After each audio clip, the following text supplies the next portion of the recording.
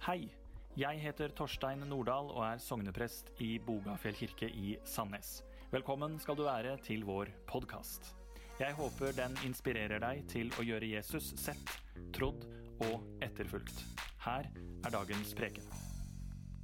Historien vi skal høre fra Bibelen i dag, den skjer faktisk flere år etter at Jesus stod opp fra grava igjen og for opp til himmelen.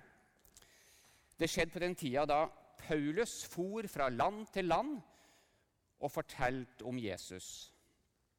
Og historien i dag, den handler om en fangevokter.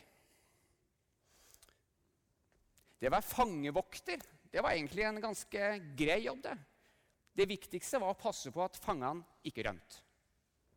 Og det var stort sett ikke noe problem. Kom det nye fanger inn i fengselet, tok han med seg inn til fangehullet, lenket dem godt fast til veggen og låste den kraftige jerndøra. Og døra hadde sånne sprinkler i seg, så han kunne se inn og se at de ikke fant på noe tull. Så det var ganske greit. Det var et godt fengsel. Det eneste problemet var at hvis noen fanger skulle rømme, så var det fangevokteren som fikk svi. Det var da han som havna i fengsel, eller kanskje til og med ble drept, men det hadde jo aldri skjedd. Så fangevokteren, han tok seg en runde rundt i fengselet. Det var kveld, han måtte sjekke at alt gikk som det skulle være. Vanligvis, så da han gikk rundt og sjekket sånn, så fangene, de enten så sov de, eller bare var veldig stille.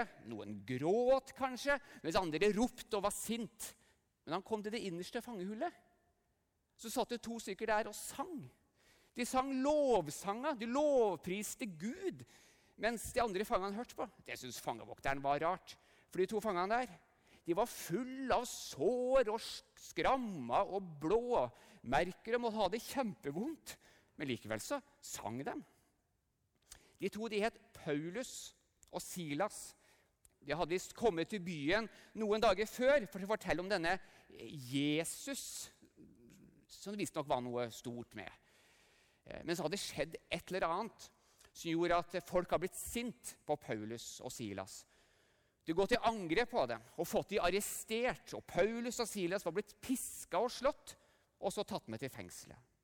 Så de kom til fengselet og sa til fangevokteren, «Se her, ta Paulus og Silas, og pass på at de ikke rømmer.» Ja, ikke noe problem det, sa fangevokteren. Tok dem med i det innerste fangehullet, lenket dem godt fast i veggen, låst døra, og der satt de. Og de satt ennå, ikke noe problem. Så fangevokteren, han gikk tilbake til rommet sitt, han hadde litt rom der han kan slappe av litt, og han var litt trøtt, så han la seg litt nedpå. Han må nok ha sovnet, og plutselig så våknet han av at hele fengselet bare riste og dirre. Han hører det rumle i veggene, det skrangler i dørene. Han forter seg opp og ser at døra inn til fangehullet er åpen. Og dørene ut fra fengselet og ut på veien er åpen. Fangene min har rømt, tenkte fangevokteren. Nå er det jeg som får svi.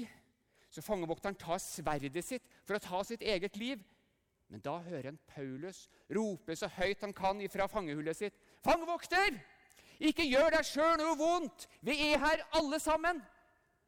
Og fangevokteren skyndte seg inn til fangehullet, og der satt Paulus og Silas og de andre, selv om alle lenkene hadde duttet av.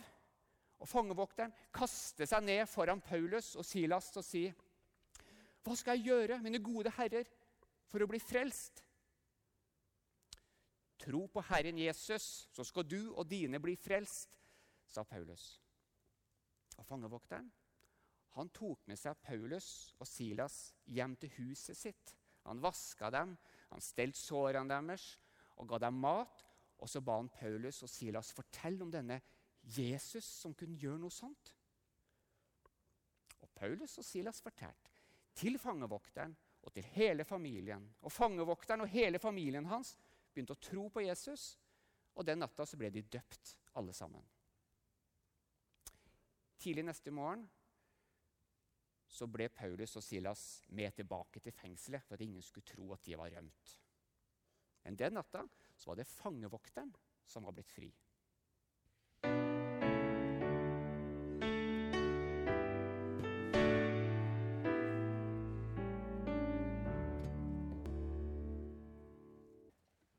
Ja, vi har altså hatt en temaserie denne høsten. Som så mange andre semester så har vi temaserier her i Bogafjell menighet. Og høsten 2020 hadde overskriften «Femfoldig menighet, mangfoldig hverdag». Vi har tilrettelagt for undervisning, søndagens preike eller undervisning på podcast. Så har vi oppfordret grupper og enkeltpersoner til å reflektere og finne ut av hva det dette betyr i livene våre. Og så har vi oppmuntret til handling. Og så det 2 premiss som har lagt grunnlaget for dette temaet, som vi også har funnet fra User Talents-metodikken fra Madagaskar. Og det følgende. For det første så spør vi ikke etter behovet, men vi leiter etter ressursene. Og det betyr at i stedet for å si, nå mangler vi noen til å gjøre den eller den oppgaven, så sier vi heller, hvem du? Og hva det du har lyst til å bidra med? For dere vet at det veldig lett å finne behov, men det å finne ressurser, det kanskje det vanskeligste vi gjør, men desto viktigere. Og for det andre, så premisset, vi bygger ikke kirke, vi bygger lokalsamfunn. 20 år som levende menighet, 8 år med et moderne bygg. Vi skal ikke bare invitere inn, og vi skal heller ikke være en overfladisk aktør. Nei, vi skal være en folkekirke, aktiv i bydelen, der Jesus blir sett, trodd og etterfulgt. Også de neste 20 årene. Og første del av semesteret så tok vi for oss den femfoldige utrustningen slik vi finner den beskrevet i Efeserne 4. Det var han som ga noen til å være apostler, noen til profeter, noen til evangelister og noen til hyrder og lærere. For å utruste de hellige til tjeneste, så Kristi kropp bygges opp, inntil vi alle når fram til enheten i troen på Guds sønn, og i kjennskapet til ham, og blir det modne menneske som fullvoksent og hele Kristi fylde. Og da var spørsmålet, hvilken utrustning du? Du den banebrytende apostelen som ser visjoner og muligheter? Du den tydelige profeten som opplever at veien til bønn og stillhet kort? Eller du den gjestfrie evangelisten som vil invitere inn til fellesskapet? Kanskje du den utrustende læreren som ønsker å gjøre Bibelens ord tilgjengelig for flere? Eller du finner deg igjen i den omsorgsfulle hyrden som vil bygge relasjoner og den trygge atmosfæren. Ja, alle disse utrustningene her finnes i en menighet. Det gjelder bare å framelske de. For finner du din utrustning, så vil du ikke bare oppleve å forstå hva som din oppgave eller hensikt med livet. Du vil også få anledning til å se hvilken utrustning du ikke har. Og på den måten finne hvile, frihet og fred. Og slippe den dårlige samvittigheten, rett og slett. For det beste av alt, i den femfoldige menigheten, så vil vi som har ulik utrustning, vi vil finne forståelse hos hverandre, anerkjennelse og motivasjon i mangfold og ulikhet. Og derfor så leiter vi ikke etter behovet, men vi ser etter ressursene. Og på samme måte så kirka en ressurs. Gjennom våre fellesskap, fortellinger, tradisjoner og seremonier så har vi noe å tilføre familiene og den enkelte. Tro ikke en privatsak, men den gitt deg personlig.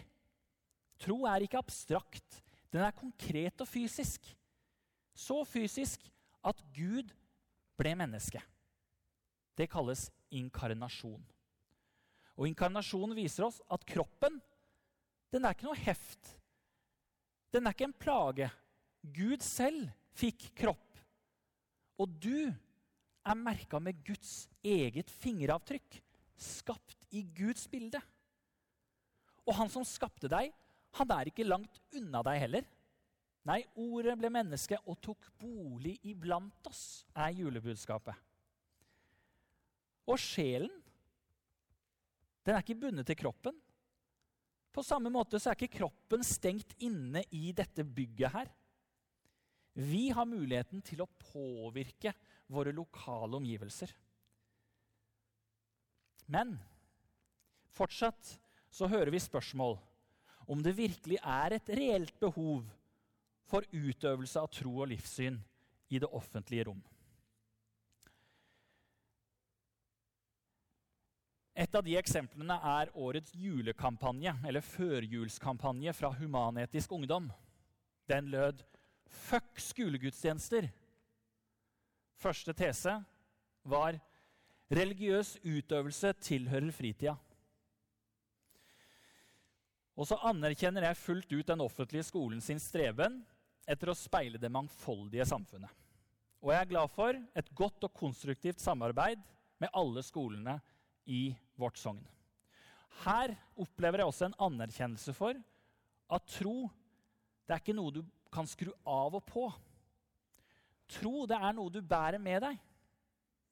Den ikke privat, den gitt deg personlig, og dermed den en del av din identitet. Og det derfor avgjørende at vi, med varsomhet og respekt, møter andre identitetsmarkører i andre menneskers liv. For sammen skal vi være en del av det mangfoldige samfunnet. Og et dårlig eksempel på et dårlig bidrag, eller et eksempel på et dårlig bidrag i dette arbeidet, det en kommentar i en av regionens ledende aviser som jeg leste denne uka. Grunnloven beskytter diskriminerende, gammeldagse og direkte menneskefiendtlige holdninger, kunne vi lese. Og kommentatoren spurte, hvor lenge skal staten fortsette å understøtte livssynssamfunn som har en praksis som bryter med det samfunnet for øvrig mener universelle og selvsagte rettigheter? Og dette klart at dette et spørsmål vi kan mene mye om. Og vi kan også ha ulike oppfatninger om hva storsamfunnets oppgave i møte med livssyn og troende mennesker. Og som kristne så kan det være ganske utfordrende å finne en farbar vei. For stemmene om nøytrale zoner og privat tro, det kan gjøre enhver utrygg. Og denne utryggheten her, den kan føre til mange konsekvenser, og jeg skal trekke frem 2. På den ene siden så føres vi til taushet. Kristne bindes til taushet. Lyset settes under bøtta. For å låne et uttrykk, som vi sang. Og den andre konsekvensen kan være, på den andre siden, så øredøves lengselen som finnes i befolkningen. De som reelt lengter etter å kjenne en kristen. Og de som reelt lengter etter at Gud skal åpenbare seg for dem. Vi hører det ikke. Vi ser det ikke. Fordi vi får så mange andre stemmer å forholde oss til. Og i møte med disse utfordringene så må vi som ønsker tilknytning og tilhørighet til kirka, vi må stille oss selv følgende spørsmål. Hvem det som sitter med definisjonsmakten for hva kirka skal være? Der kommentatorer, bedrifter, institusjoner og samfunnsaktører rundt oss kan mene at det ideelle å være livssynsnøytral, så kan vi som kirke aldri tillate oss å være samfunnsnøytrale. Det går ikke. Vi kan godt ha gudstjeneste i bygninger eller via YouTube. Men kirke vi først og fremst der vi lever livet, ute i vårt lokalsamfunn. Jesus, han sendte sine disipler ut. Og dette den verdensvide kirka sin misjonale identitet. Du utsendt. Og andre del av dette semesteret så har vi fulgt tidslinjens utdrag fra apostlenes gjerninger. Og apostlenes gjerninger, det historien om de aller første kristne. Og tidslinjens banner, det blitt en naturlig interiør i kirka vår. Og for å vise hvordan Bibelen kan fortelle oss noe om vår egen mangfoldige hverdag, så har vi knyttet 7 fortellinger fra apostelgjerningene til de 7 verdiene som metodikken User Talents er tuftet på. Nummer 1, medarbeiderskap. Hva er det som knytter oss sammen? Nummer 2, ressursbruk. Hvordan er det du prioriterer din tid og dine penger? Nummer 3, nettverk. Hvem er det du lar deg påvirke av? Nummer 4, handlekraft. Hva skal til for å få deg til å levere? Nummer 5, bærekraft. Hva skal til for at budskapet skal overleve? Nummer 6, integritet. Hva ser folk når de ser deg? Og nummer 7, eierskap. Hva venter du på? For poenget er at når kommentatorer kvesser pennen, når kommunen stenger økonomiske tilskudd, når verdens urettferdighet når oss, og når ungdommens utfordringer blir våre egne, da er det eierskap som gjelder. Eierskap til budskapet, til oppdraget, eierskap til din utrustning, til vår lokale forankring. Eierskap til det vi holder på med. Og det å bygge eierskap, det kan vi gjøre selv om vi av og til kan oppleve at vi er utrygge. For eierskap handler ikke noe om trygghet egentlig. Å bygge eierskap handler i bunn og grunn om å bygge identitet. Og identiteten, den finner vi hos Jesus. Og jeg tror ikke det er det trygge som inspirerer oss. Jeg tror derimot at trygghet har en bakside. Den kan binde oss på en slik måte at vi går glipp av den utviklingen vi trenger som mennesker og som kirke. Frimodigheten kan gå i lås, og selve eierskapet til vårt misjonale oppdrag vil sakte, men sikkert opphøre. Kanskje uten at vi merker det, så mister vi det store bildet for syne. Og hva kan vårt fellesskap tilføre enkeltmenneskers liv da, hvis vi mister eierskapet, vår identitet? Vi hørte historien om Paulus og Silas i fengselet. De var blitt motsagt, anklaget, avkledd og pisket. Nå sitter de bundet i lenker på hender og føtter i et fengsel i et fremmed land. Og hvem vet? Kanskje en tanke ble plantet i en av de. Jeg våger ikke å påstå hvem. Om det var den unge og umodne Silas, eller kanskje det var den eldre og erfarne Paulus som sa til den andre: Du, jeg har tenkt på en ting etter det som skjedde i dag. Vi skulle ikke heller sagt at troen er privat da, og opptrådt mer nøytralt. Nei. Hva var det Paulus og Silas gjorde i fengselet? De sang. De sang så de holdt sine medfanger våkne om natta. Det var en som var fanget i rotløshet og avmakt. Og han sa: Hei, dere to. Dette er en nøytral institusjon. Synge får dere gjøre på fritida. De sang likevel. Det var en som var fanget i et ødeleggende selvbilde og sa: Gutter, dere kan tro hva dere vil, men hold det for dere selv da, vær så snill. Det dere sier minner meg om noe som jeg savner. Nei, de sang likevel. Det var en som kalte seg for ikke-troende observatør, som så det hele utenfra. Og han ropte: Ha! Navnet Jesus! Hva er det dere synger om egentlig? De hellige samfunn, syndenes forlatelse, legemets oppstandelse og det evige liv. Ekskluderende. Paulus og Silas lot seg ikke stanse. De sang av sine lungers fulle kraft. Det forvandlet fangevokteren. Og sangen har blitt båret gjennom 1950 år på en melodi som heter identitet. Og opp gjennom åra så har framføringen vært sånn noenlunde. Den har vært blandet. Aktørene, de har famlet. Men sakte, men sikkert så har Guds kjærlighet fått bre seg ut over verden helt til i dag. Og i dag så hører vi stemmene fra de som er fanget i restriksjonenes og nedstengingenes faste grep, uten mulighet til å delta på hverken julespill, gudstjenester, konserter eller søndagsskole. Og vi hører de hvisker, syng, syng, syng for oss. Men det er da jeg sier, dere må synge med. Dere må ta eierskap. For dere vet hvor dere hører til. Dere vet hvem som holder livet deres i sin hånd. For sannheten er at før vi kan samles uten restriksjoner, før du kan ta med barna på BOG eller Livingstones igjen, før du kan sitte her i kaféen med en kaffekopp og skaffe nye bekjentskaper igjen, så må du fortsette å synge der du er.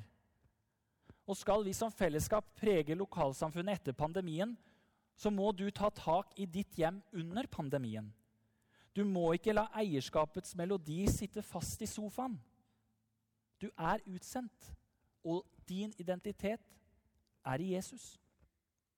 Og så kunne jeg sikkert ha nevnt flere ting som jeg rent personlig skulle sett at vi hadde mer engasjement rundt. Men jeg er ikke interessert i en menighet med dårlig samvittighet og dårlig tid. Jeg tjener en forsamling som har hatt eierskap som drivkraft i mer enn 20 år. Og vår oppgave er å se Jesus, lære av Jesus og gjøre ham sett, trodd og etterfulgt. Og dette makter vi bare i styrken fra et fellesskap som verdser hverandre og som bevarer sin identitet. Og derfor så vil jeg velge eierskap og selvstendig initiativ 100 ganger før jeg velger å identifisere meg som et offer for samfunnsutvikling, sviktende inntekter eller vanskelige omstendigheter. Jeg vil faktisk tenke meg om før jeg gir definisjonsmakten til en som kaller seg for en utenforstående observatør. Men jeg kan godt være med i en samtale om hva kirka skal bety, og hvordan kirka skal kommunisere. Men eierskapet, folkens, det finner vi i identiteten vår. Det er den vi må holde levende. Og det har ingenting med trygghet å gjøre. Det kom en tid da også Paulus fikk se oppholdet i Filippi i et retroperspektiv. For selv om han i år 60-62 sitter fengslet i Roma, så skriver han brevet til menigheten som senere har blitt kalt gledesbrevet. Og dette skrev han altså til menigheten i den byen der han var fengslet, sammen med Silas. Gled dere i Herren alltid. Igjen vil jeg si, gled dere. La alle mennesker få merke at dere er vennlige. Herren er nær. Vær ikke bekymret for noe, men legg alt dere har på hjertet fram for Gud. Be og kall på ham med takk. Og Guds fred, som overgår all forstand, skal bevare deres hjerter og tanker i Kristus Jesus. Lykke er en følelse. Glede er en innstilling, hørte jeg en gang. Glede er en holdning, en stilling, et sted. Og gleden kan flyte tvers gjennom vanskene, gjennom mørket, gjennom både natt og dag, både gjennom motstand og forfølgelse, gjennom pandemier og restriksjoner. Gleden kan være der hele tiden, den. Og vi skal møtes igjen. Og skal vi få den utenforstående observatøren noe å skrive om, ja, så må det være at vi holdt eierskapet oppe gjennom det hele. Identiteten vår ble levende. Levende som det lille guttebarnet, Jesus Kristus, den første julenatt. Du har Guds fingeravtrykk på deg. Hva venter du på? Paulus skriver til sin elev Timoteus. Må han, fredens Gud, hellige dere helt igjennom, og må deres ånd, sjel og kropp bli bevart uskadet, så dere ikke kan klandres for noe når vår Herre Jesus Kristus kommer. Trofast er han som kaller dere til dette. Han skal også fullføre det.